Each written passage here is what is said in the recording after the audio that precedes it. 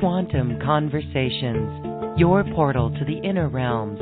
Access infinite possibilities, infinite mastery, and infinite love. Mind-expanding, heart-opening conversations with some of the greatest spiritual teachers, luminaries, and healers of today's world. Usher in new earth by living in your sacred heart. Quantum Conversations is brought to you by AcousticHealth.com, home of music from the universe, online healing retreats, and this program. Claim your free registration to daily shows at AcousticHealth.com. AcousticHealth.com, your portal to the inner realms. Our program starts shortly.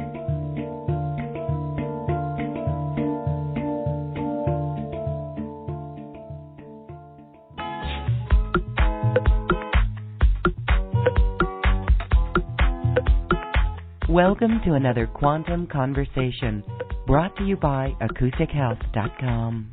I'm Loren Gailey, and I invite you to sit back as we enter the quantum realm, that space of the greater part of you. It is your connection to infinite possibilities, infinite potential, and infinite mastery. We welcome you to this episode of Quantum Conversations as we bring in New Earth. We are bringing in New Earth. It is dependent on us and the choices that we make. And today we are talking about literally scraping off the old 3D and the 4D as we literally move into fifth dimensional energies. And that brings us to the topic of light body. And today my guest is going to share techniques for transitioning the physical body into light body. It's a fascinating conversation with Carly Vernon, who is a somatic mechanical engineer and an intuitive transformational alchemist. And she is here to assist you on your journey into higher frequencies. What a beautiful time to join in this conversation. Let's welcome Carly Vernon. Thank you for being here, Carly. Hi, Loren. Thank you for having me. We are excited to talk about light body. Let's check in. As we say that now it's a beautiful time to bring out the Zamboni for the bones, you say. That is so cute. We're going to talk about that process. In this time that we're in right now, this is an incredible opportunity. Can you share your perspective on the opportunity for growth and evolution? Well, I think that the majority of us are unaware of the capabilities that we have at our disposal, what we are able of accomplishing. And I think part of what my intention is to help people discover that, feel that inside of their own body, that, you know, we can regenerate things, we can move things that we haven't moved. And there's a great sense of freedom in that.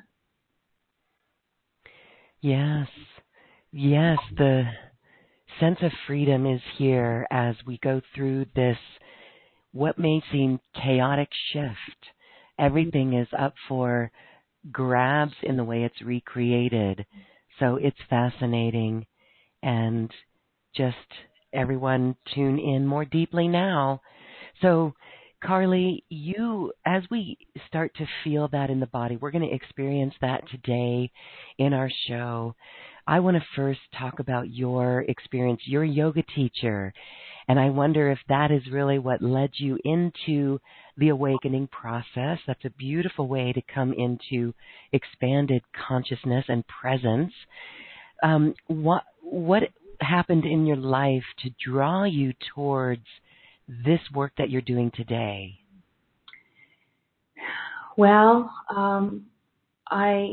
we think all of the things that happen in our life are happenstance until, you fast forward 30 years and realize they all were creating who you are. And my my first real experience with understanding that I could affect a change in people was back in the 80s when I became an esthetician. And I would work on, I would have clients there, and of course they preferred the massage end. And then you fast forward years later, motherhood, and then a failing marriage, and I needed to find work, and I went into massage. And so I am a certified yoga teacher, but really it's the massage therapy that was my gateway into understanding what I'm capable of doing and what the body is capable of doing, and also the restrictions and the effect that scar tissue has on the body. And so I was practicing yoga and going to school for massage, and the combination of the two was profound for me. And through the journey of while I was going through my asana practice and tying the muscles to the moves, I was riding these waves, these emotional waves. That's my dog coughing in the back there, sorry. Riding these waves that I realized I was processing things that I didn't know were buried really deep in my being. And so I think it was really there. It started when I was very, very young, but it was there in my early 40s that was the point where I started to realize that I needed to step into this. And it was scary, right? Because you're stepping into the unknown. Mm-hmm. I had the benefit of, starting a massage practice. And so I started working on other people's bodies.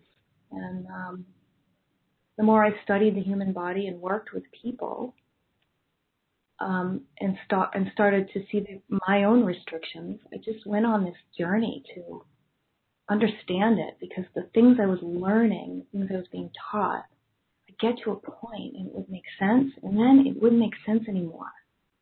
Something, the way the body was being taught, it didn't make sense. It didn't click with me. Some of that was entanglements with scar tissue, but some of it was also the limited way that we learn and have learned. It wasn't limiting at the time that we learned it, right? But we evolve in our learning. And so I started to see that I could see inside the body of people when I would work on them. And it's kind of where this story can really branch off, so I'll probably stop talking. Yes. Okay, so let's talk about a couple of things there. Beautiful that you bring together that awakening from the massage therapy and your understanding of the body, really, and how it can change, and the yoga, your own experience of moving the body. So the effect of scar tissue. Yeah. What do you notice about the effect of scar tissue? And this is from, surgery or anything, right? Anything that could cause a scar. Yeah. What's going on there?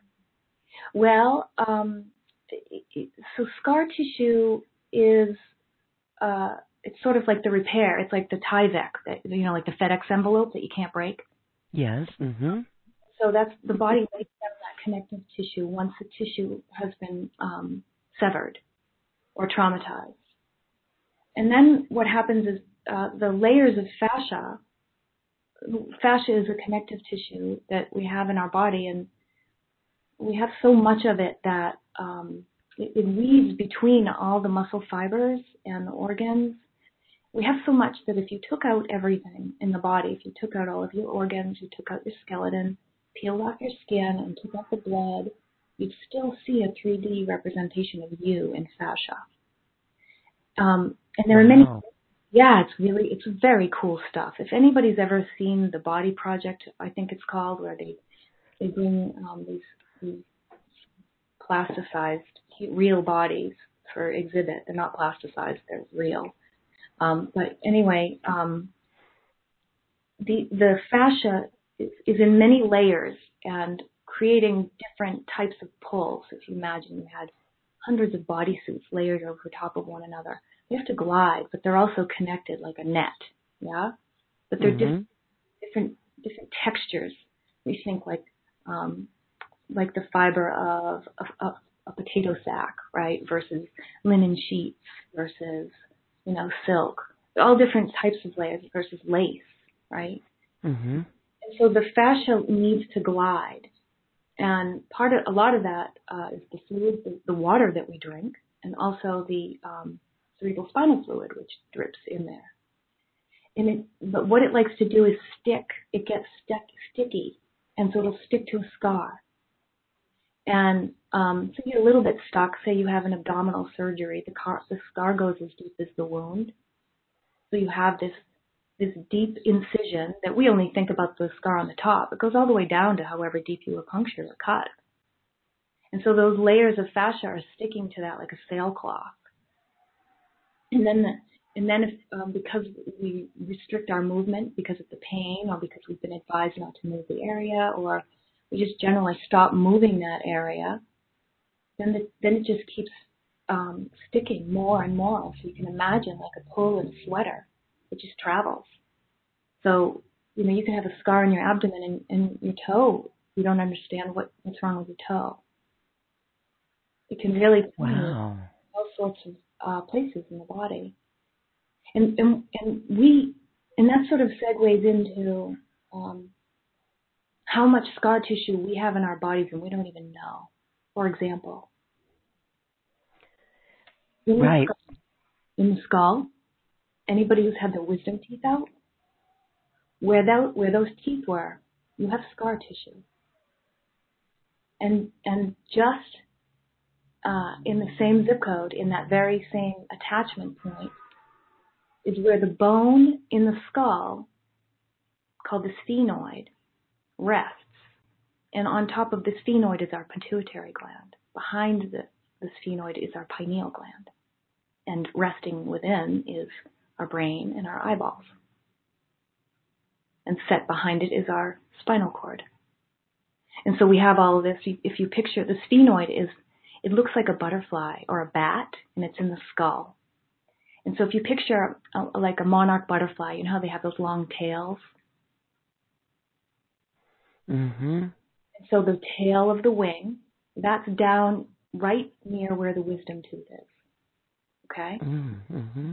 So you picture a wad of gum in where the tooth was, and that's your scar tissue, we can say. Well, that bone, that sphenoid bone, that attaches to every cranial bone that we have, and it's also the bone that determines how the whole skeletal system moves. It's kind of like a remote control, if you think about a PlayStation remote control or a go-kart steering wheel. It's that for the body. So now you picture that wing, it's hitched and it can't move, like it's tethered to something. And so the whole skull has to respond to that. And so that can result in a whole bunch of stuff. Eye issues, headaches, jaw, TMJ indeed, tinnitus, troubles with swallowing, neck pain. I mean, we could go on. Shoulder pain, because it goes on, because it's Jacob's ladder. It ladders down the body. So what do you do for that? How do you correct that? Well, that's where I started. I'm like, what am I supposed to do? I could see my sphenoids crooked. I can see all these people's sphenoids. I can see everything that's off and where it's stuck. Well, what are we supposed to do about that? Well, let me go get a massage. Well, that feels great.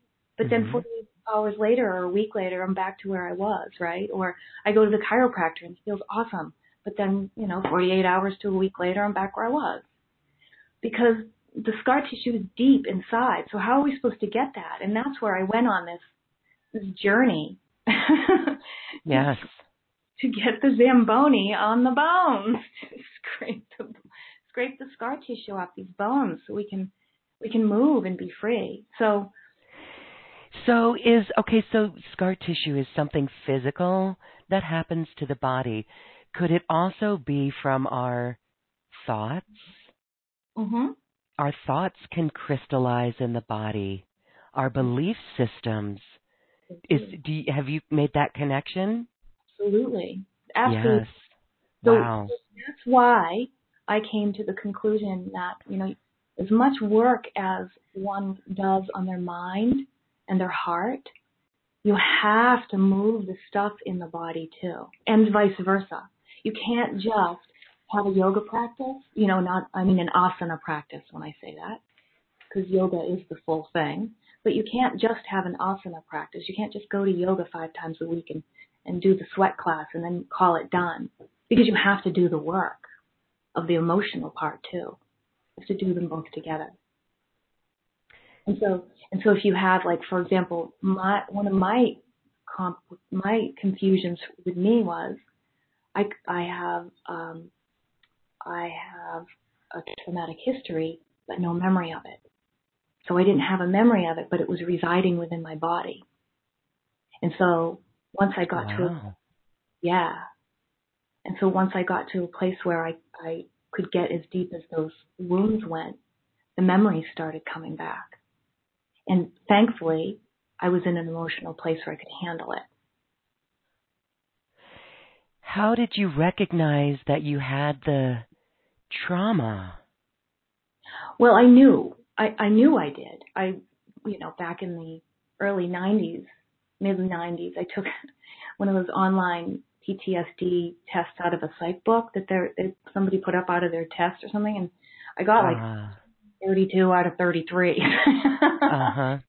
There were signs, of course. I had all of these experiences, trauma and abuse, and all, like, you name, I have had it in my adult life, and so it had to go, but it had to be traced back. Why was I doing this? Why were these magnetically attracting all of these experiences, right? Yes. So yes, to answer your question, it does. It resides in the tissue. And in order to move the issue, you have to move the tissue. And when you move the tissue, you move the issue. Okay, well, this is the inner work, literally the inner work, moving the tissues. All right, we're going to talk about how we can start to move the stuff in the body, the issues in the tissues. There was one more thing I wanted to talk about. You mentioned as well the limited way that we learn. Yeah. So can you explain more of how you see that? Are you saying that the limited way that we learn about how the body works, or something different? About the body, the human body. I mean, I could go down a few different avenues. So I'm going to talk very quickly about the limited way that we learn from Gray's Anatomy. We learn from teachings in these lessons. So Gray's Anatomy, there's a couple of things that goes on here. The history of studying the human body has been done in the male body, and it's been done by men. And so there's very little studies that have been done on the female body, and they've only just started. There's a great woman, Dr. Stacy Sims. I encourage any athlete to follow that woman. So there's that. The restrictions of the human body, the study, of that. And so our movement practice of the human body is based on this study of the male body by men. And so if we go into a practice as a woman, we're practicing using a manual designed for a different machine. And then we try to stuff ourselves into it, and we can't figure out why our hips hurt. Right, and so the notion of weight training for women. Yeah. Is that accurate? Well, it depends. So it would depend, right? Because here's the thing. I have yet to find anybody who says this about movement with the body. This applies to the majority of our organs, but when I'm speaking specifically about the uterus, that's a honking big, strong muscle. That thing can be the size of a watermelon. Wow. And we don't move our hips. We've got this giant elastic rubber ball in our abdomen. And all we do is we hold it in. We hold it in. We hold it in. We hold it in. Hold it in your belly. Yes. We all do. Don't breathe into your belly. Right. Or when we are asked to do it, we don't know how to do it because the signal got lost. Uh-huh. Right? That's your yoga coming out, your yoga teacher training coming out. I've never liked the term breathe into your belly, but that's a personal thing for me because it has to do with the diaphragm and what have you. And that's definitely another conversation we can go down. But I'd like to finish answering your question about the teaching. Because I saw something really interesting. My son hooked me up with Reddit recently, so I've been flipping through there about 10 seconds every day, as much as I can stand.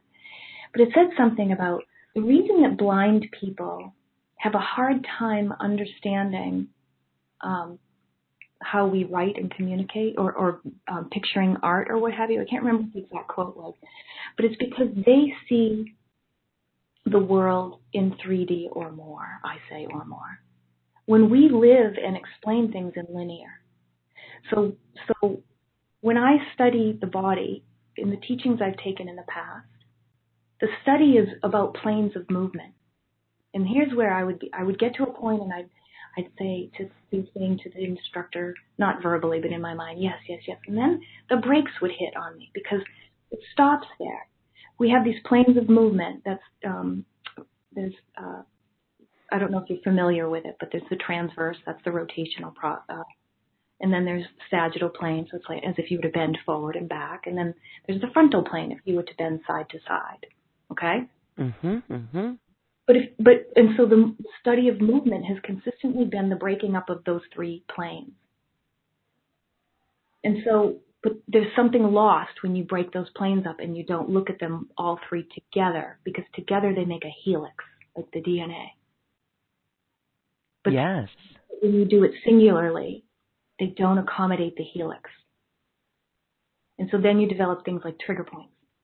Because if you look where what I have come to find with my experience, when you hit a trigger point, it's where the muscles not being allowed to move in a helical direction.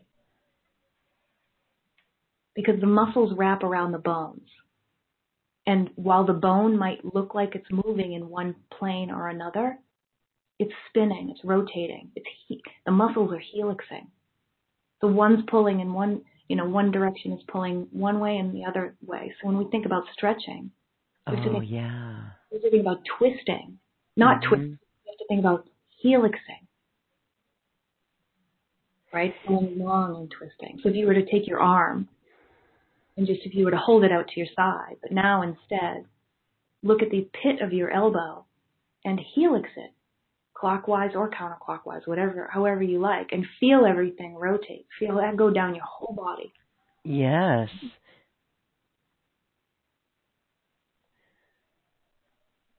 So we are doing that, yeah. It goes all the way into the shoulder, right? And so, okay, I see what you're saying. So for those who don't understand these planes of movement, it's the, aerobics instructors, we know, the frontal, your posterior, your side. And so instead of just moving forward and back, it's the whole thing moving. I got it. Okay. But as you fold forward, your legs are internally rotating or externally rotating, depending upon whether or not you're bending your knees. So, I mean, we can get into real technical stuff, but when you fold forward, allow the helixing. Feel yourself, feel your feet helixing and rotating into the ground. Or as you come up and out, feel them spiraling up and out. Spiraling. That's a beautiful word here, spiraling. So if we really embrace that and think about the spiraling of the muscles, we are that spiral. That is really cool. Yeah, that's what our DNA is. Think about the DNA. Right. That's what we're designed to do. And that's what the tube torus does. That's the tube torus, spiraling. We are the universe in action. Indeed. Right down to our muscles. Right down to our DNA, for sure. Right down to the DNA. Okay. All right. Well, that's beautiful. So, all right, you were also talking about the third eye And this actually, let's talk about the chakras in general Okay. and how we begin to move and breathe this area. So each chakra has an organ or group of organs or a muscle attached to it. You know, the manifested version of the chakra is an organ. And so if we want to talk about the third eye, that would be the pituitary gland. And if you remember in the beginning, or somewhere nearer the beginning than we are now, I talked about the sphenoid bone. Yes. And that the pituitary gland sits on top. There's a saddle. The bone, the sphenoid bone, the one that looks like the monarch butterfly, it has a saddle on it. And the pituitary gland sits in there. And so, also in that bone, so then if you come to the front, that's in the back of the bone-ish. And so if you come to the front of the bone, there are sockets in there, and that's where our eyeballs are. And out to the side, that's where our ears are. If you were to put your fingers, on your temples, that hollowed part on your skull, and then you drag your finger up to the top where it disappears, and there's sort of a pointy thing, that's the tip of your sphenoid bone. Say that again for us. I know everyone's got their fingers on their temples. Put your fingers, don't push in hard because you'll give yourself a headache. On the temples, don't do that, yes. Fingers there, and you'll feel the ridge of the eye bone, right? The socket where you feel your eyes in there. That's your frontal bone. Just slide up that. You'll feel it has a little bit of a groove, a little concaviness, and then it kind of dips into a divot.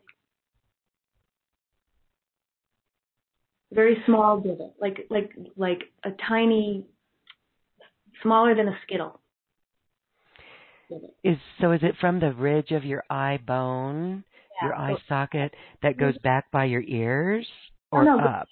Go up. It goes up along the ridge of your eyebrow?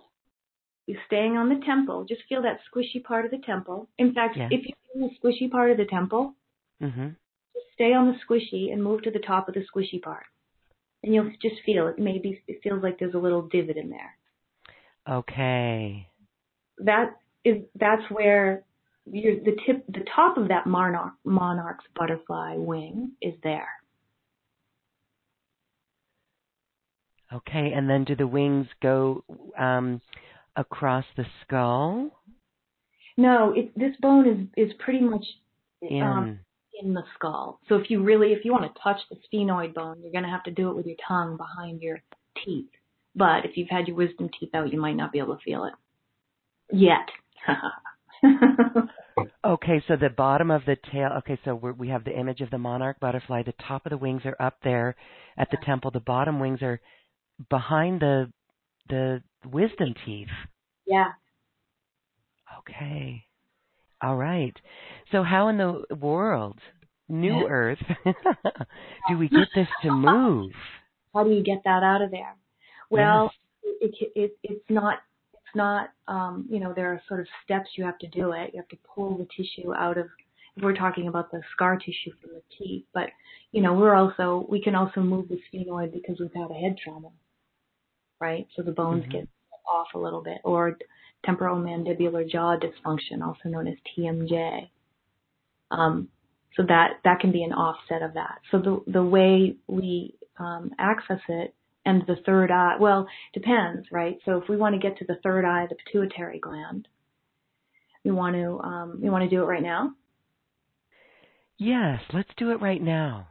Because now tell us why we want the pituitary. It's obvious for some, but tell us why we want to get that pituitary gland vibrating.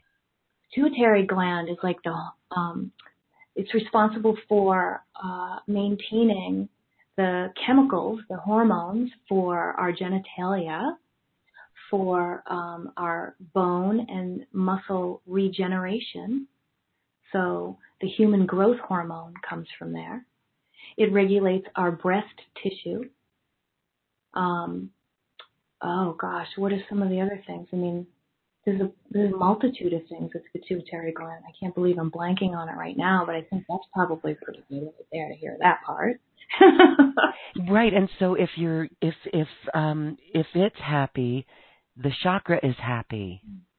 Oh yeah, because the chakra, the energy of the chakra flows through that organ. And so if we want to bring the energy into our body through our chakras, which is what's going to happen, right? Then we have to have the tissue clear, the energy, the light needs to pass through there. Plus, the pituitary gland is bathed in cerebral spinal fluid. So if you look at it like this, if you look at the pineal gland, which is at the center of the skull, is shaped like a pine cone, hence pineal. Mm-hmm. But it's upside down. And so I see it as like a crystal pine cone.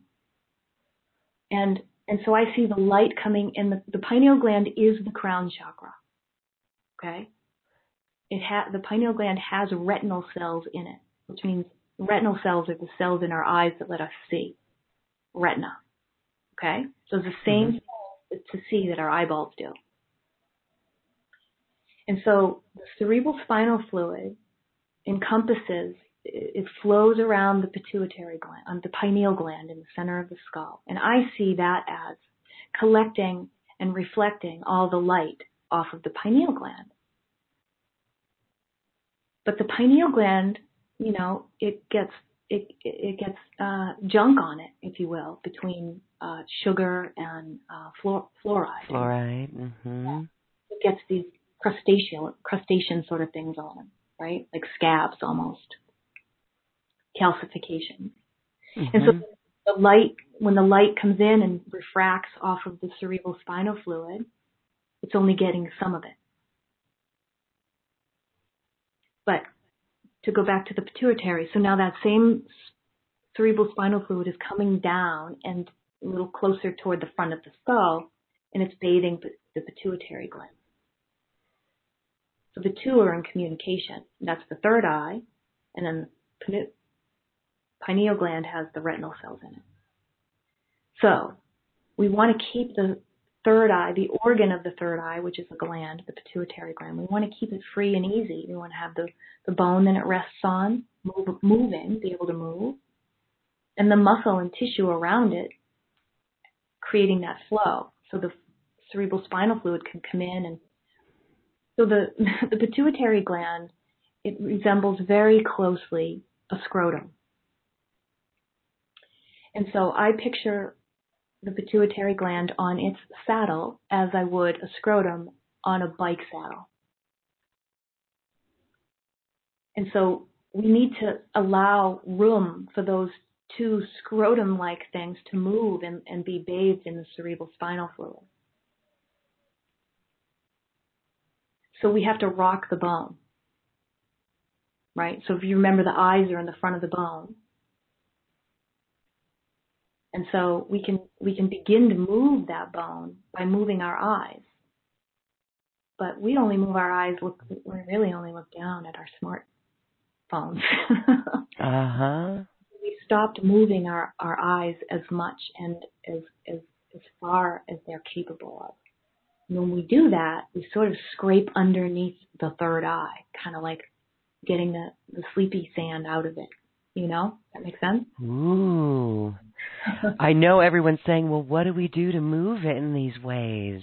Well, you can really just start playing with your eyeballs, right? So know that sphenoid bone, and picture picture in your mind that go-kart thing, or rather that PlayStation controller, okay?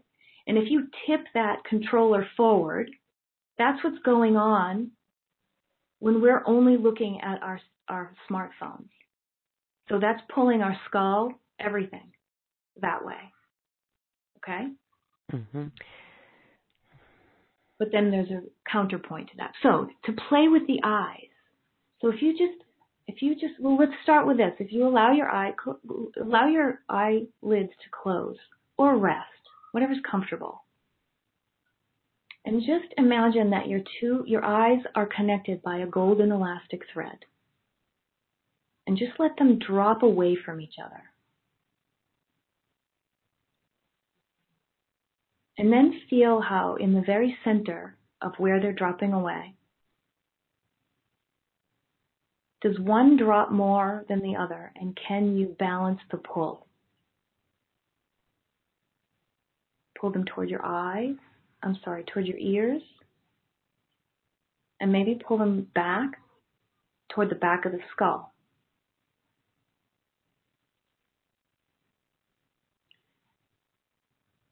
And then imagine that and then rest in that place and just feel them sort of hanging there. You're going to, I would imagine pretty much everybody listening will feel an imbalance. And play with that, knowing there's elastics in there, these tiny little muscles in there that let us do this. So don't be afraid to move it. You're going to be tugging on your sinuses. You're going to be tugging on your ears when you do this. Are you looking around? Okay, so as we relax the eyes, close the eyes, we see each eye fall away from the other, so towards the outside of the face, for example. And you look at the center where they would be connected on that golden thread. In your mind's eye. Mm-hmm. But the vision, you want your vision to let go. Right? So okay. So the way you're going to do that, and this is how you get into the cranial nerves. It's the 12 cranial nerves that are right behind here. It's like a control panel. The way you do that is you put yourself at a lake, and you can hear the birds or the ocean, and that feeling that you get in the center of your skull, where you just let go, where you can feel this buzzing, this delicious, yummy tickle inside your skull. You let it happen. You let it happen inside of the eyes. And so now you're letting your second cranial nerve go. That's the one that controls those retinas. It's the vision. You need to let that rest. And the eyes should feel like they can get heavier and that you can pull them apart a little more. And your body might feel like it's getting softer.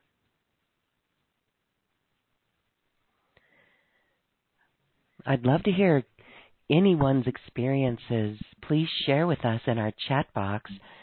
All right, a couple things went on there. I still have my eyes closed because that's really cool. It's resting the eyes, and they're moving away from each other and resting. Yep.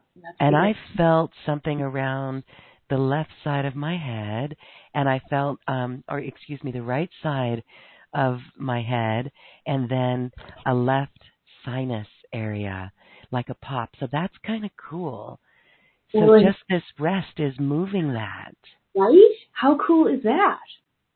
And so now you have this kitty corner thing going on, right? So play with that. So now take your right eye and lift it up to the sky, and take your left eye and drag it down towards your left hip. See if you can do it. You might not be able to do it first time. So that's in the imagination. You're just feeling. Oh, you're lifting your eyeball. You're lifting your eyeballs?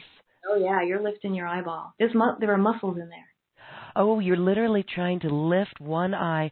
Okay, yeah. This is fun because as kids we would cross our eyes, and parents would say, "Don't cross your eyes." That was actually doing some good, wasn't it? Totally was.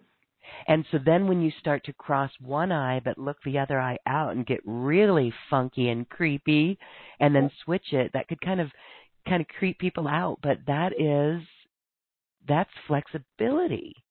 And remember the helix part. So take that eyeball. So take that part of the eye where you know your pupil is, where you know your retina is, and dial it. Dial just the right one. Just take the right one and dial it to the right. You mean like an old rotary phone? No, like you've got a pool ball, right? Mm-hmm. The one with the number on it, the 8 ball, right? Mm-hmm. And so you get the 8, dial it so the 8 looks around to your right. And really feel the whole eyeball spin. And how far can you dial it? Are you trying to do both eyes at once or focus on one eye? Either, whatever works for you. Sometimes it's too much to think about both eyes. Right. So play. Wow. And now know you're moving that bone, right? And that's where I would go further in and we would get the tongue involved. And then we would go and we would bring, we would just keep moving down. So if you feel, come out of the eyes for a moment. Unless you want to go to some participants and see if they have questions before we move into that. Okay, so we're calling. If you've got a question or a comment for Carly, we'd love to hear from you. If you're on the phone, *2 will raise your hand and we can unmute you and call on you. Otherwise, share your comments in our chat box there or our Q&A box. Okay, so let's recap for everyone. So, well, we may not be able to feel that we're moving the eyes. It's the imagination that actually physically lifting the eyes behind closed eyelids and try to move them in that way, like an 8 ball, turning the dial. Very interesting. And up and down and around, right? Think about Jim Carrey and do those eyes and then do them with your eyelids open.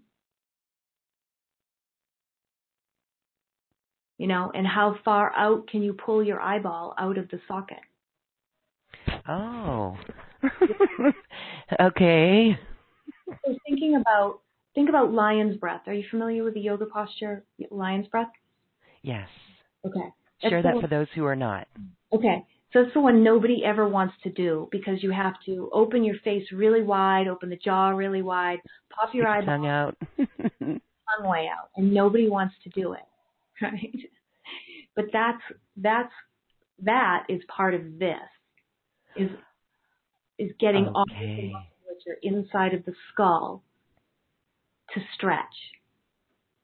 That's what part of what yawns are, right? We need to pull it all out of the skull. So let's go into the tongue because this is really fun. Okay? Strongest muscle in the body. It's amazing, and we don't really use our tongues. I realized that mine's twisted and was in the esophageal area because of scarring, a response to my scars. So when I would have to swallow a pill, it would get stuck sometimes, and then I started to be able to see that it's having to go around this corner. So our tongues. If you take your tongue, you know how there's a part in the middle of it? Yes. Come up through the center of the part, like you want to part the Red Sea, and spread the top of the tongue all along the palate, as if you wanted to spread wide open the palate, which in fact you can do with this move. And you'll feel when you do that, you want to breathe in. And so as you come up through that part and you spread the tongue, and you're going to feel where on the roof of your mouth it doesn't quite match up. And we can play with that and try to get, you're going to pull down underneath the tongue and lift up. But feel the inside of the tongue resting on the inside of the molars, of the teeth, of the whole top row of teeth. And feel how when you breathe in and you lift and you spread, that you can breathe more into the sinuses because you're literally opening the bottom of the sinuses. Wow. The reason you want to do that is because the sinuses produce a gas that's a vasodilator. You can't get this if you breathe through your mouth. And that gas goes into the lungs and it dilates the alveoli, brings more oxygen. So if you lift that tongue, spread the palate, And when you do that, now go into the throat and pull the tongue down as you lift it up to stretch the tongue. And now you'll feel you're going to get your rib cage in on it. Okay, this is yoga. This is internal yoga.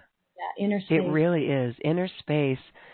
So the tongue is, we're trying to lay the whole tongue up on the palate. You don't want to lay it. You want to lift it and you want to spread it. Like you're stretching your tongue, right? And you're stretching your tongue using... Sideways, outways. Spread it up and out. I have pictures that I would have shown you. That's going to take some practice for all of us, I'm sure. Because we're just not used to it, you know? Nope, we're not. And that's the throat chakra, right? So that goes into like swallowing things. Like what are you swallowing that you can't digest? What are you swallowing that you don't want to swallow? Like that goes right into the chakra stuff and the emotional component. How do you pull your tongue down? So, okay, again, this is the stretching. It's like when you're in yoga and you stretch from the inside out. So you've got the tongue lifting and spreading out, and then the tongue down the throat in the esophagus. Yeah, there we go. So it meets up with the esophagus, right? Right at the base of the throat there, where under the jaw, right? Where you can feel the tongue. So the esophagus is really cool because if you were to, it's a tube, right?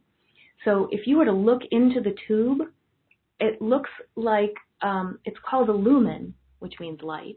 And it looks like a flower, right? And it's a muscle. So you can see how when the esophagus opens wide from the inside, how that flower-shaped inside tube would open and become, a tube. You can see that, right? Yes. If you saw a garden hose, you looked into it. And there were ridges in the garden hose, right, that allowed it to expand wider inside. Is that making sense? Yes. Okay. So that's looking at it being able to go wide, but it also has musculature, the esophagus does, that allows it to go long. And that's around the outside. It looks like pinstripes. So to pull the esophagus is the tube, goes all the way through the torso and turns into your stomach once it passes through the diaphragm. So what you can do is if you put your thumb at the bottom of, the rib cage has the sternum that's in the middle part where the ribs meet. If you go all the way to the bottom, there's a pointy thing. So if you go, it can be a little uncomfortable, but just know. So imagine as if you were going to hold a zipper on a vest that you were going to zip up, that you're holding the bottom of the esophagus there. And just allow it, pull it down there, and you'll start to be able to pull it down from within because the contact from your finger will sort of give you that input. And then do the tongue. So pull down at the base, think about this long elastic that the tongue is attached to, and you're holding the other end at that bottom side of the rib cage. And now come up through the center of the tongue. Peel it open. Come through that center part. You can separate the tongue. Those are two different sides. Peel it open and spread it. Let that spread the roof of the mouth. Feel the air come in through the nose. You might hear your stomach gurgle. The stomach might start flopping around. Mine does. And then exhale and let it, just let it go. And you can feel how if you were a yoga practitioner and you were going to go into upward facing dog, how you could really go into a lift there, or if you were going to go into a back bend of any kind. But you could even do that if you were going to be on all fours and you were going to go into the cow part of cat-cow. Is this making sense? I hope. Yes, it's such a subtle awareness that is going to take practice for those who are not familiar. So I would like to see if anyone would like to. We don't have any callers who want to share yet or ask you a question. All right, so when you work with people and you do personal sessions, are you helping them do this sort of thing? Yeah, but it's a little bit of everything, right? Because with that comes the whole human experience. So I do the guided meditation, bring them to a state where they can feel it, and then I can see it and feel it with them, and I guide them through it in more of a meditative state. And as I make adjustments and changes, they work with me. And then what happens when you do it that way, when you participate in the change, it stays because you develop a memory, or you recognize a memory that you don't want in there. Right? You start to put things together like, oh, I see. When I'm having that emotion or that thought, that's when that thing. Oh, I just realized I'm clenching that particular spot on my body. So instead of it being your hip problem, you start to see, oh, I see. That's like those fibers right there on my abdominis or on my pectineus. You get really pinned down. Instead of it being a hip problem, you get to find out that it's this history in your mind, and it lives right here in this tiny little spot. So then we go into the spots and we open them up a little differently than we've been doing here right now. Okay, I do think this is inner space yoga. It is really cool. And the thing about it is it's emotional debris then, as you said, like triggers. Yeah.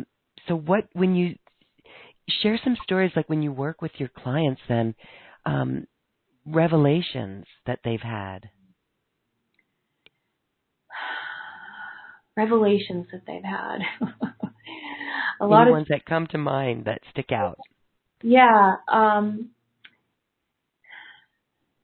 There was one person that remembered her when I was working on one area that was where her brother used to poke her. but traumatic events do show up.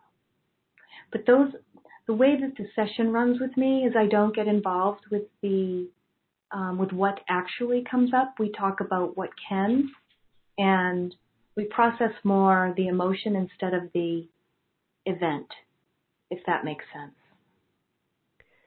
Right. The energy of the emotion.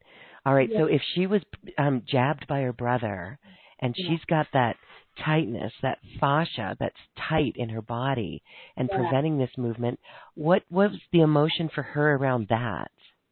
Well, it would be her story, right? So it would probably, it's stabbing in the back or whatever the experience of growing up that would put you in that environment. Was he kidding or was that something else? An annoying brother. Yeah. But then what happens to that scar tissue is other stuff collects on it. You get this whole lifetime of emotional debris stuck to this one stupid thing your brother used to do. Yes. That's very simple. That's a really simple example of something that really is typically more challenging for people to deal with. Yes, and again, the point to make is that it could be something so simple as that we're not even aware of. Well, I can but tell yet you we're carrying. Exactly. I'll tell you one of my stories because I actually feel more comfortable sharing my own than other people's. Sure. Yeah, is that I began drinking more water, right? I needed to drink more water. And I then, I have a trapeze at home, and I highly advise a lot of people to get one, but I invert every day, multiple times a day.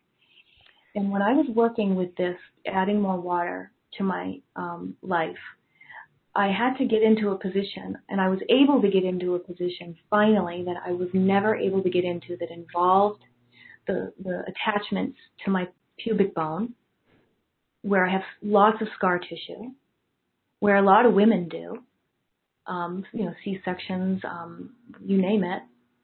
And attached, when that unraveled, I was upside down. I will never forget this. I was upside down, and I was able to get my pelvis to do something that I've been looking. I can see it in my mind, but I know it's stuck. And I was able to peel it, and as soon as I peeled it, I could see, because the water came in into my life and my practice, my bladder had to expand. And what came back was an experience that I had when I was very young, and I had already had these scars in my abdomen because I had had hernias. And I was on a long car ride with my mother, my family, and I was sitting between two of my sisters, and I had to pee. And I told her, and her response was to hold it. Mm-hmm. I kept asking, and she wouldn't stop. And so I think the car ride, if I remember, it was like an hour and a half long. And I was little. I think I was 4 or 5. And so what came with that, so now fast forward 50 years, and now attached to that event, because when we got home, I couldn't get out of the car. I couldn't move. My bladder froze. So all that tissue just, it just contracted, because that car ride represented my mother not giving me what I needed, not being a mother, the fear of peeing on my sisters, the fear of the repercussion of peeing in the car, up, and what would come with that. So it's not just the one event; it's everything that's in your mind and the environment and when it happens. So I went through 50 years of having issues with my bladder and my kidney and all of this other scar tissue. There's other scar tissue in there besides just that. So there's more to it than that. But all of that unraveled as I drank the water and moved the tissue that was surrounding my bladder. It was being held like in a vice, if you will. Wow. Oh, that is amazing. And to hear your story of how you moved and just the simplicity of it. It catches it on both sides. Not only is it such a simple, your mom certainly was not aware of the trauma that she inflicted. And this goes for all parents. We're just, I think that scared me the most as a parent. It's like, wow, we can do the littlest things and harm our children. But on the flip side, too, the way that the water, the magical water, allowed that to move and allowed you to release it and expand and be aware. So when that moved and you were in your yoga trapeze practice, you weren't aware of that when it was going on, but the memory is what surfaced. Yeah. Yeah. And that was an aha moment. It was vivid. The memory was I was in the car. It was there. I was there again. You were in the car. Now, did you, because sometimes, this is this awareness of our body. Did you feel anything like in the pit of your stomach? Did those feelings just come rushing back? And how did you handle that? No, those feelings, I knew them well because they became my identity. I knew all those feelings. They were my identity. Mm-hmm. That was not an aha of it was just, oh, that's where that came from. That's where that came from. One of the many places, right? Because remember, the restricted movement, it's collecting stuff like a net dragging on the bottom of the ocean. That scar tissue, that's the fascia that's stuck, it can't glide. And water, as Gil Hedley, one of my idols, somebody I idolize, says that water is the call to movement, meaning when we move, movement is the call to water. When we move, that fascia that I was saying needs to glide, it comes out and it takes a sip from the tissue out there, and then it comes back in, right? So if we're not drinking enough water, our tissue can't move, so it gets landlocked, right? So that's another way that we can create scar tissue, is we can eat a lot of sugar and not move, and you can guarantee your fascia is going to stick. All right. Cheers on water, everyone. I know we're not just the only ones taking a sip of water right now. That's the importance of hydration and the movement. Okay. Oh. Because if you only drink and you don't move, that's like it's like dumping water on packed dirt. Mud. Not even. Can't get in, right? It can't get in. Yeah, you got to move it. You got to move it. It's got to come out, take a drink, go back. And you know, this is where Tai Chi, Qigong also help this body in that way. All right. Let's go to our caller. I'm going to go to, we have someone in Pompano Beach, Florida, area code 954. It says Mary. Is this Mary? Yes, hi. Hi, Mary. Well, welcome. Hi. You've got Carly. Would you like to ask a question or share a comment? Yeah, I'm amazed at all the information. It's just like, we're being trained to be transhuman, basically. It's cutting out the whole human part and becoming just these linear machines. But my question was, and yeah, I am amazed at her knowledge. It's wonderful. Does the body hold, and it holds a primitive atavistic knowledge of what it was programmed to be, what it truly is, right? The body has a consciousness of what its true being really is, its true expression. Yes. And is there a way to bypass all the physical, having to peel back every layer, because that's just almost daunting when you think about it? Is there a way to go right into it and wake that part up from, the very basic where the body consciousness is, and then just kind of move it forward, meet it in the middle, rather than starting on our end and trying to peel it back? That is a great question, Mary. The answer is yes, there is. Well, first of all, one of my purposes in life, what I want to do, is figure out how I can accommodate that for people, because I do. I see so much pain walking down the street. People, I see it everywhere I go, and there are times I think, oh my goodness, there's so much. How am I can't help everybody. Like, what are we gonna do as humanity, right? How are we gonna get out of this? And so part of that for me is I'm working diligently to figure out how I can accommodate as much as I possibly can for people as they go through this. And I'm learning as I go. We all are, right? And what I have learned about that might answer your question on how can you do it, right? Is first get to know your body and love her. So what that meant for me was looking in the mirror and accepting, but also sitting in meditation. And you'll be able to do this more so now that things are opening, is invite your light body in. They can't come in without you asking. So you have to, any of your guides, you have to ask. And so, whatever you ask, you'll receive. So ask your light body to move in with you, and ask her to give you signals and signs of, what do I, show me what I need to do. What do I need to pay attention to? And they will. So there's that part. The other part is it has to do with forgiveness. And as soon as we can forgive it, we can let it go.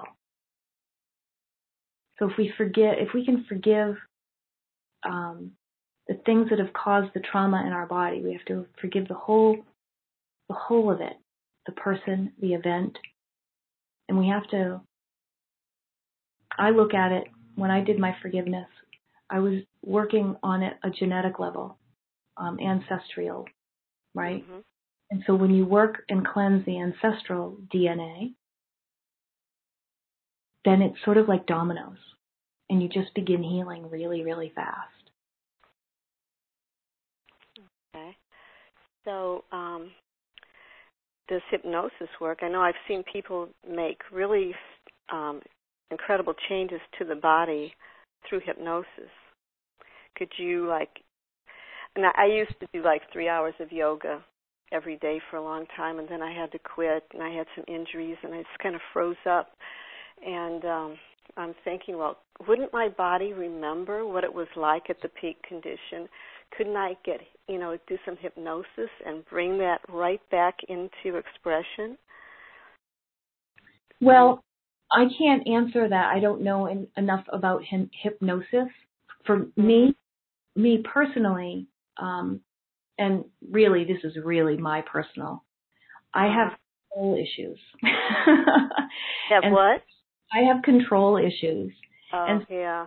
For me, if I'm going to change something inside my body, I'm the one that has to do it.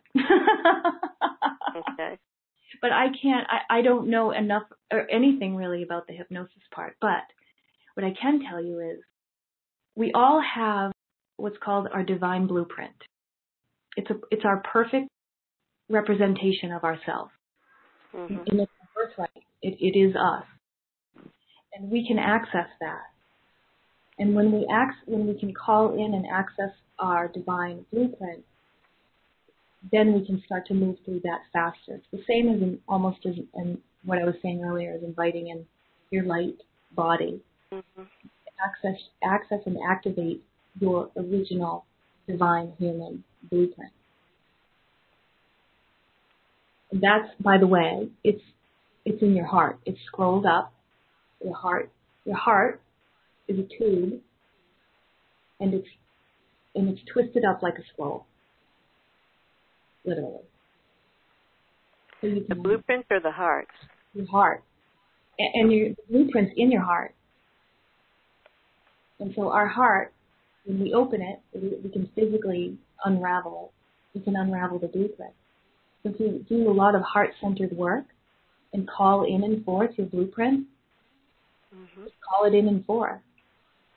You can do invocations. We have the freedom codes. They're in us. They've been deposited. There, but we have to activate them.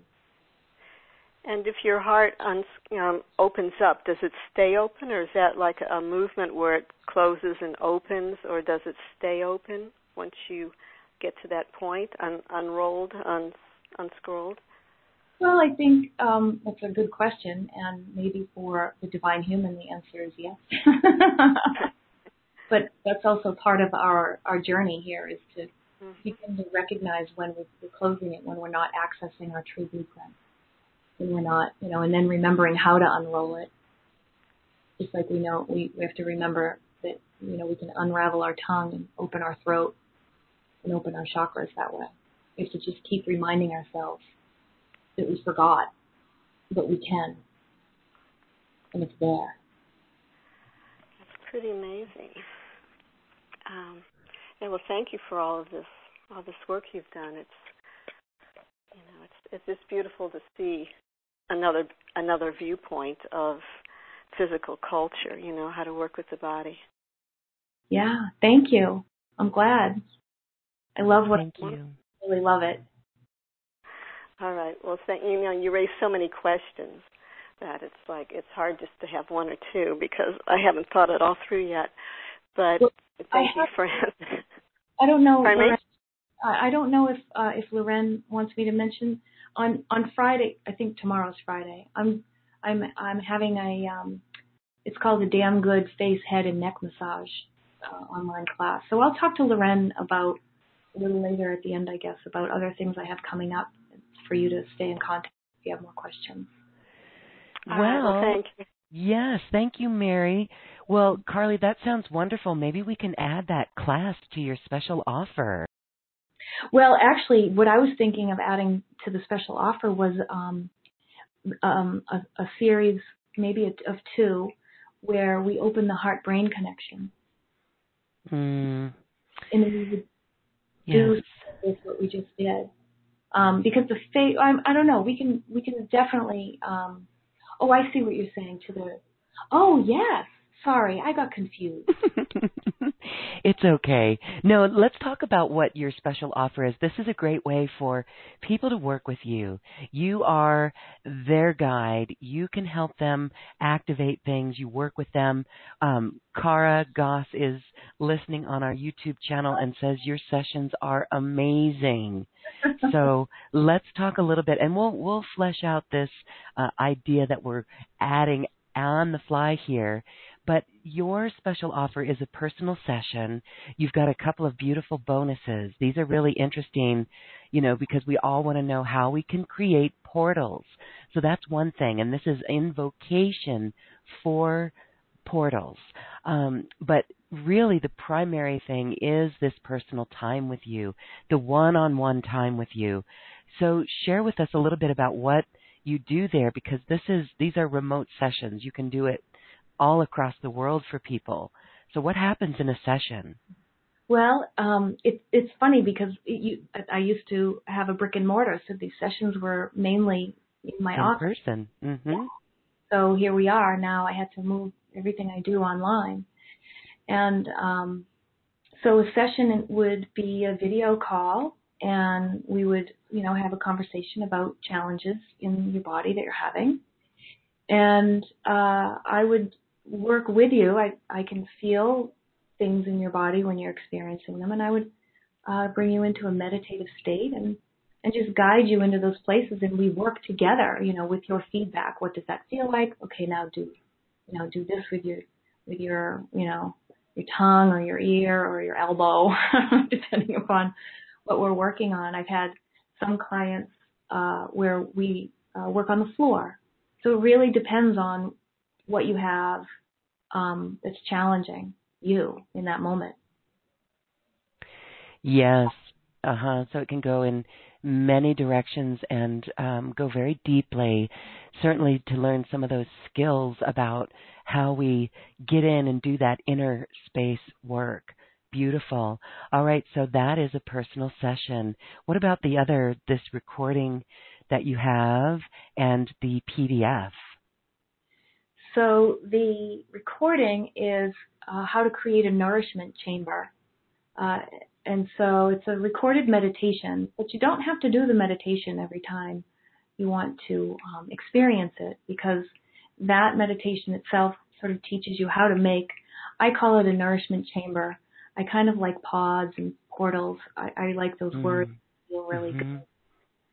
And so in this meditation, the nourishment chamber, you're seated at the table before you're about to eat, and then we go through a series of inner space movements that open up the portal for your food, similar to what we just did now, but a little more in depth.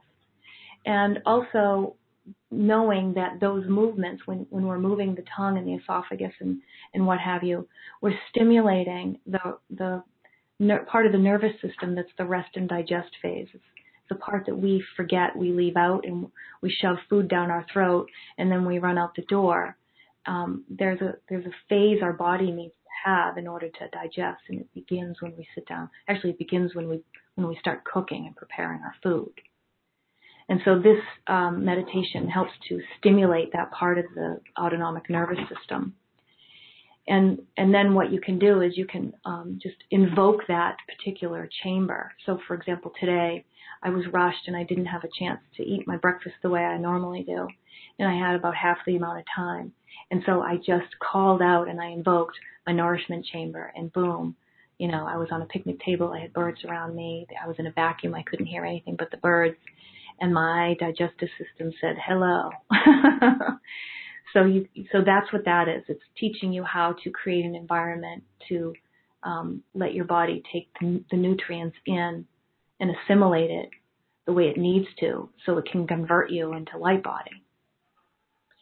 And then the PDF is the transpirational. Is that the one you're asking about, Loren? The transpiration? The invocations, yes. Yeah, so those are invocations that I wrote when I began my journey. I've been studying with Sandra Walter and several other, including Tara, who I love. Hi, Cara. Those invocations are just ones that I wrote when I was going through my process that I would repeat every morning or throughout the day, depending upon what they were. So I shared with people and how to create the portals, which is, what that nourishment chamber is. Beautiful. Yeah, so a good teaching there, some really good wisdom coming out.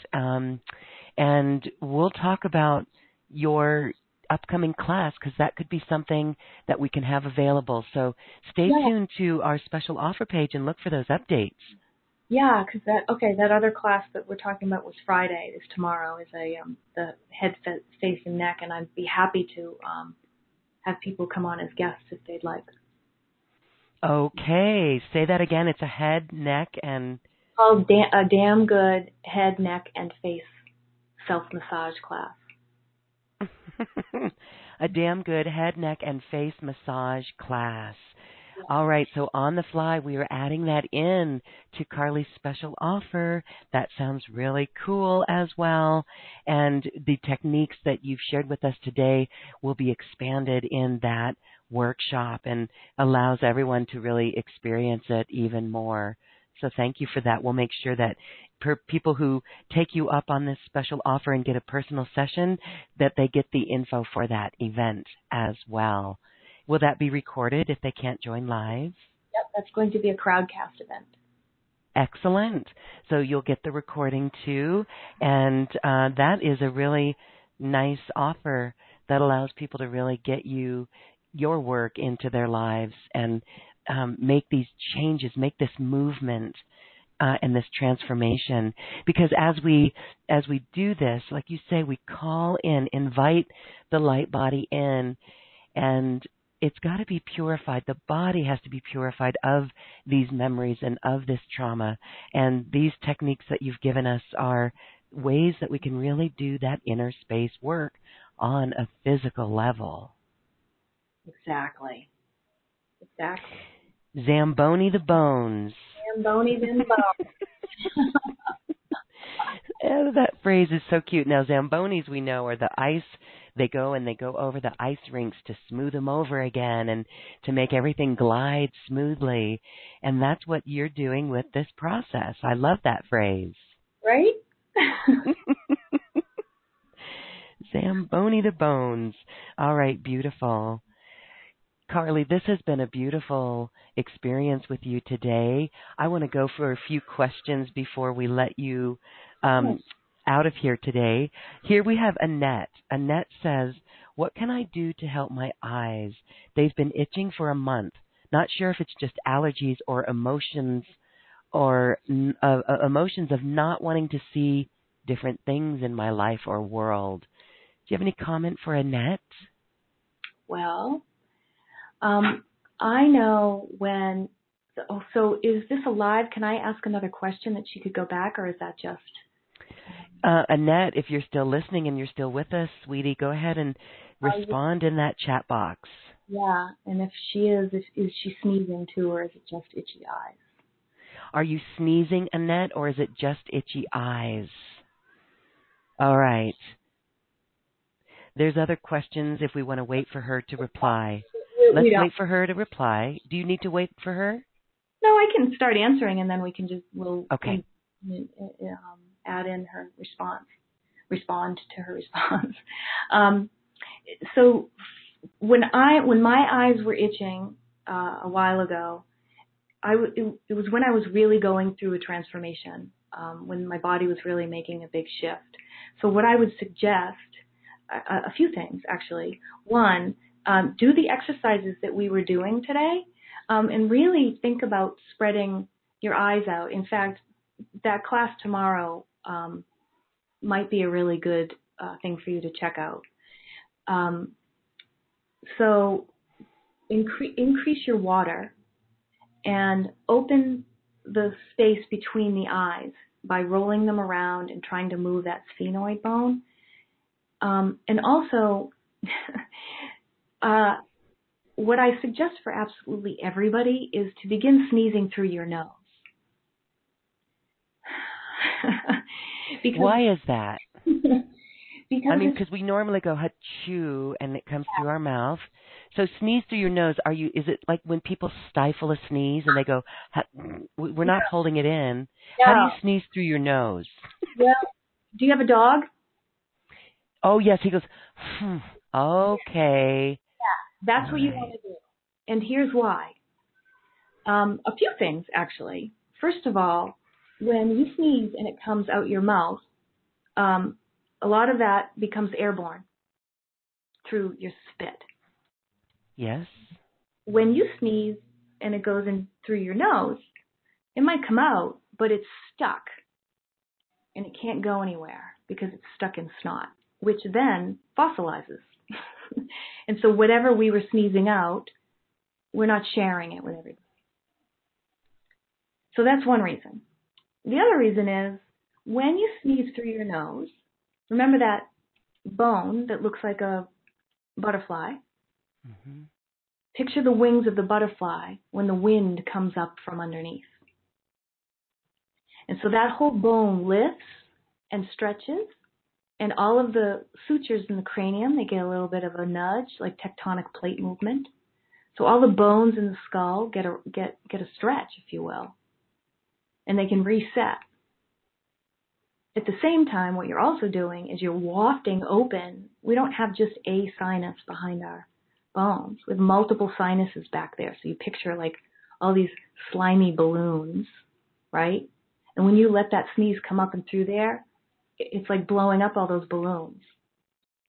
And so then all the junk that's in there, if we have sinus infections or itchy eyes or just whatever, stuff stuck in there, or deviated septums, then we give it new life and it can come out. And then that gas that I was talking about that's produced in the sinuses that opens the airways into the lungs, well, we get more of that.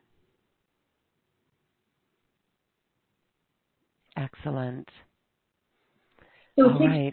You do need to, the first few times, several times, make sure you have your tissues or hankies around because it's a messy thing. But you do get to, when you start doing it, it's fun, and you start to learn how to direct it.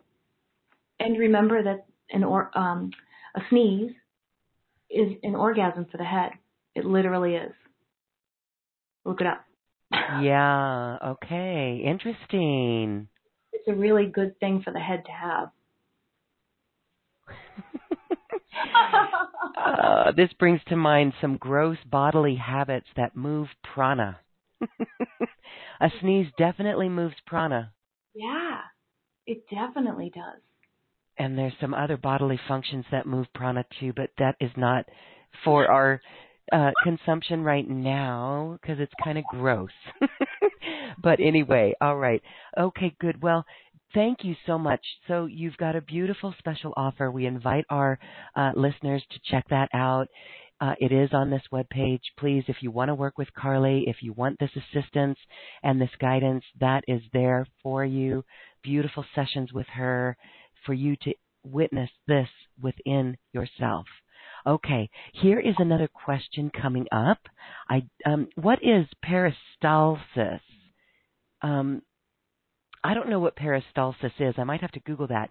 But we have a comment coming in that says, OMG, peristalsis going. So I think that's a good thing. Another comment is when I was spreading the tongue on the palate, I had very strong tension in the back of my head, the occipital area. How can I release this? Oh, you are, dear. You are. That's what you're doing. So, yeah, that's very cool. The behind the tongue, on the front of the spine, if you picture like a piece of duct tape, right? And you put it at the coming out of the skull, all the way down the front, like tape, all the way down the front of every vertebrae. It's called the anterior longitudinal ligament. And so when you're pulling like that with the tongue, you're dragging the front of the spine. And so if you have neck issues, a tension at the base of the skull there, you're tugging on the occipital bone, the bottom bone in the skull. And so you're pulling on the dura mater inside the skull, and you're also pulling on the tissue, the muscle on the outside. And that's why if you have a lot of neck pain and you go and you get your neck massage, it doesn't stick because you have to get the other side of the spine. So you're pulling all of that tissue down and out. It's wonderful. And you might, if you were to lay on the floor and do it, you might feel your head roll, your body move, and just sort of go with it. Pull. And pull in two different directions. Find the center of it and pull in the other direction too, if that makes sense.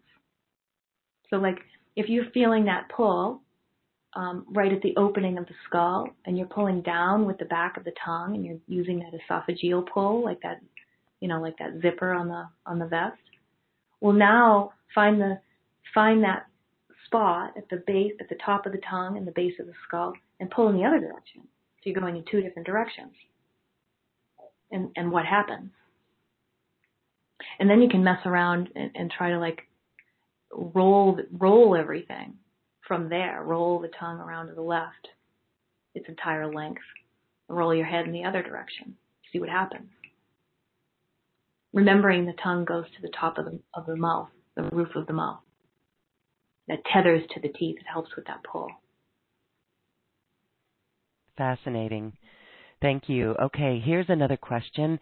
With your process, Carly, when releasing trauma, is it possible to release big trauma in a first session?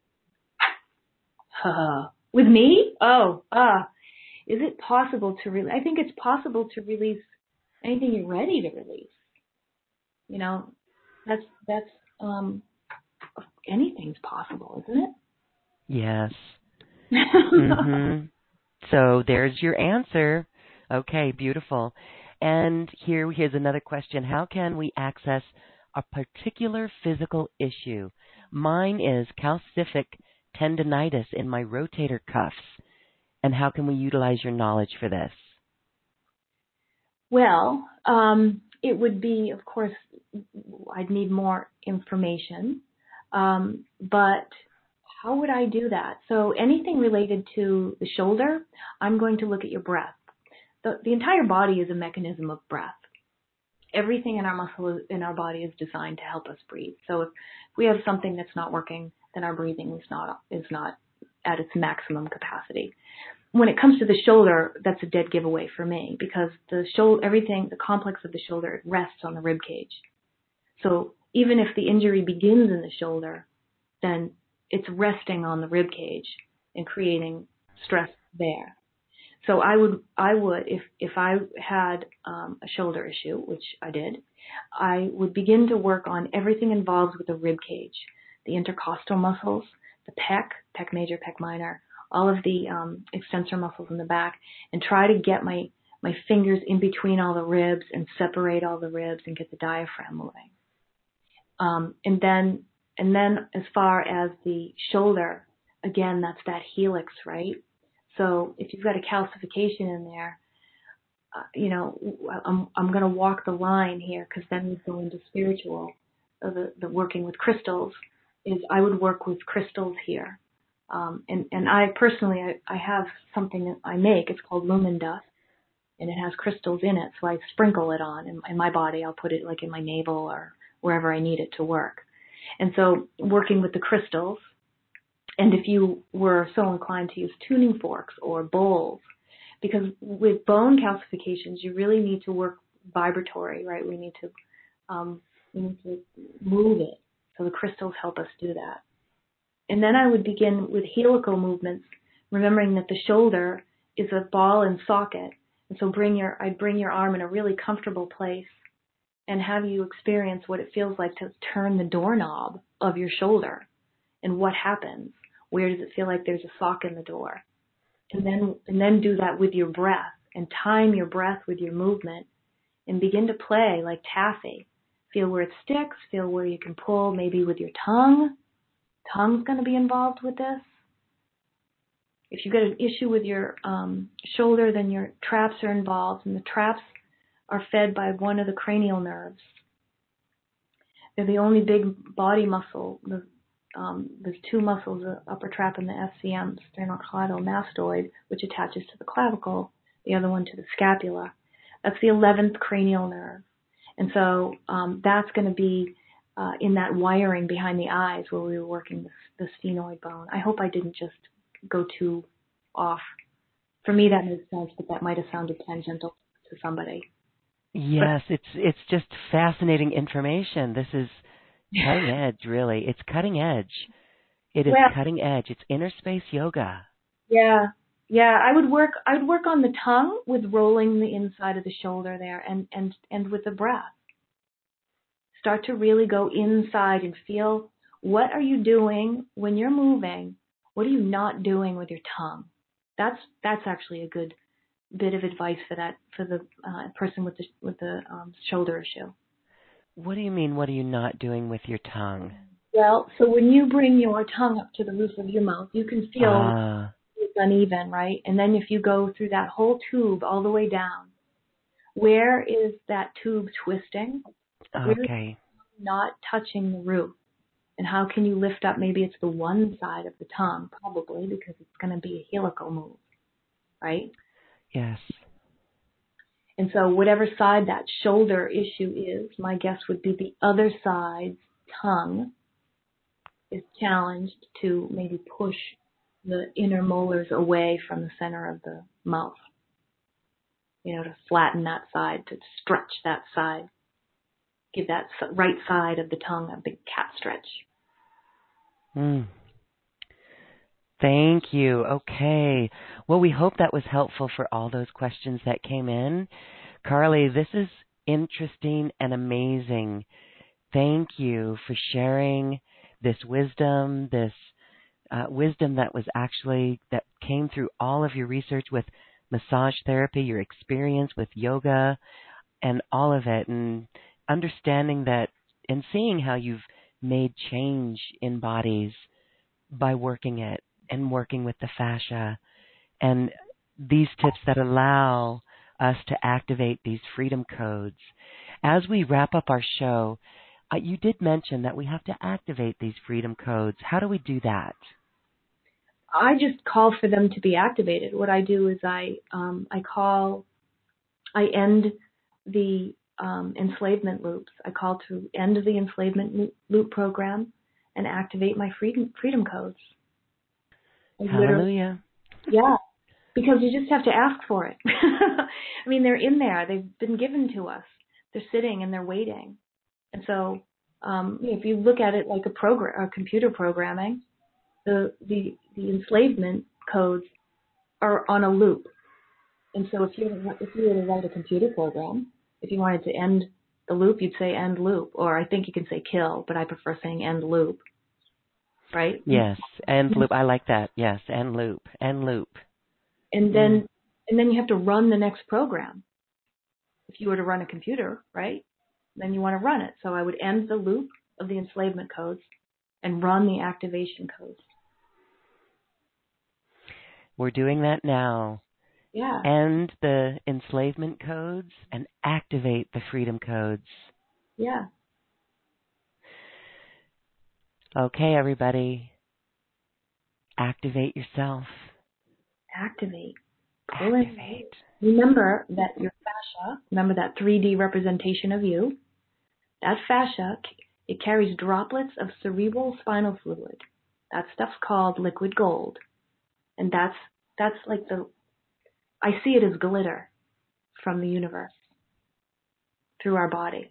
And so we want to keep it hydrated, keep it moving, and get that running through the body. And then you activate those freedom codes, and you're going to start being able to stretch in ways that you haven't before. Beautiful. Thank you so much, Carly Vernon. You have given us some beautiful tips to transition into light body and actually move our bodies in whole new ways, connected on such deep, deep levels, in subtle ways, releasing the debris, the emotional debris, the trauma, and bringing in that golden flecks of light. Beautiful. Thank you so much for being here. As we say goodbye, I just want to thank you for your time and and at the time of our world right now, are you optimistic? Oh yeah. Oh yeah. I am highly optimistic. I feel it coming. I see it coming. We're shifting. What was gone, it's been dismantled, and now we're anchoring heaven here now. All of us. That's what we're doing. And it begins with you and your body. So enjoy the journey, everyone. And if you would like to work with Carly in a personal session, and that's class, damn good, head, neck, face massage, as well as the nourishment chamber and the invocations for portals PDF, that is available for you. Carly, thank you so much. This has been amazing and fascinating. Thank you, Loren. This was fun. Thank you, too. And have a beautiful day. Thank you so much, Carly Vernon. You too. Namaste. Namaste. All right. Well, if you feel like moving your body in new ways, then you can join us right now as we dance our way to the cosmic heart. This is just a little bit of fun as we move our body and really free ourselves and activate those freedom codes. Thank you all for being here. Have a beautiful day.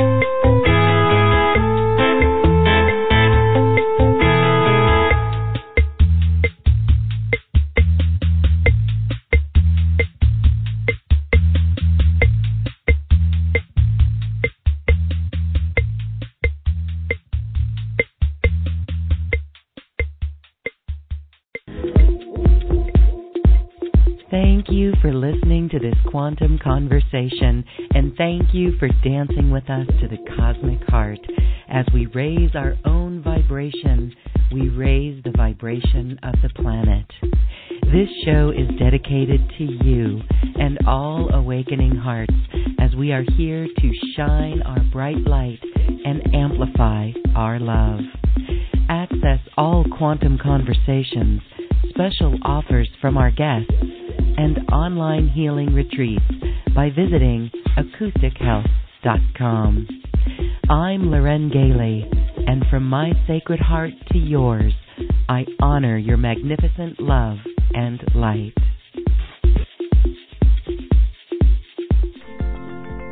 We leave you now with music from the universe. Music literally created by the universe, as musical notes were assigned to mathematical equations. The result is this beautiful music, available at acoustichealth.com. Namaste.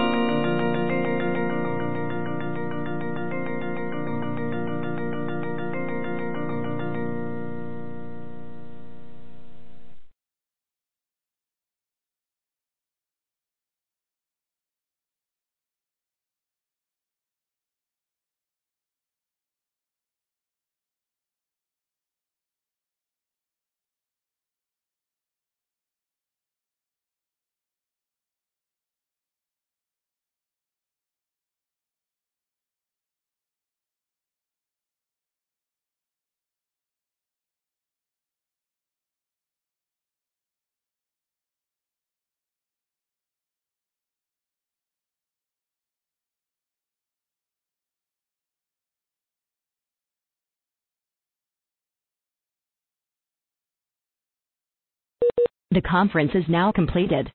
Goodbye.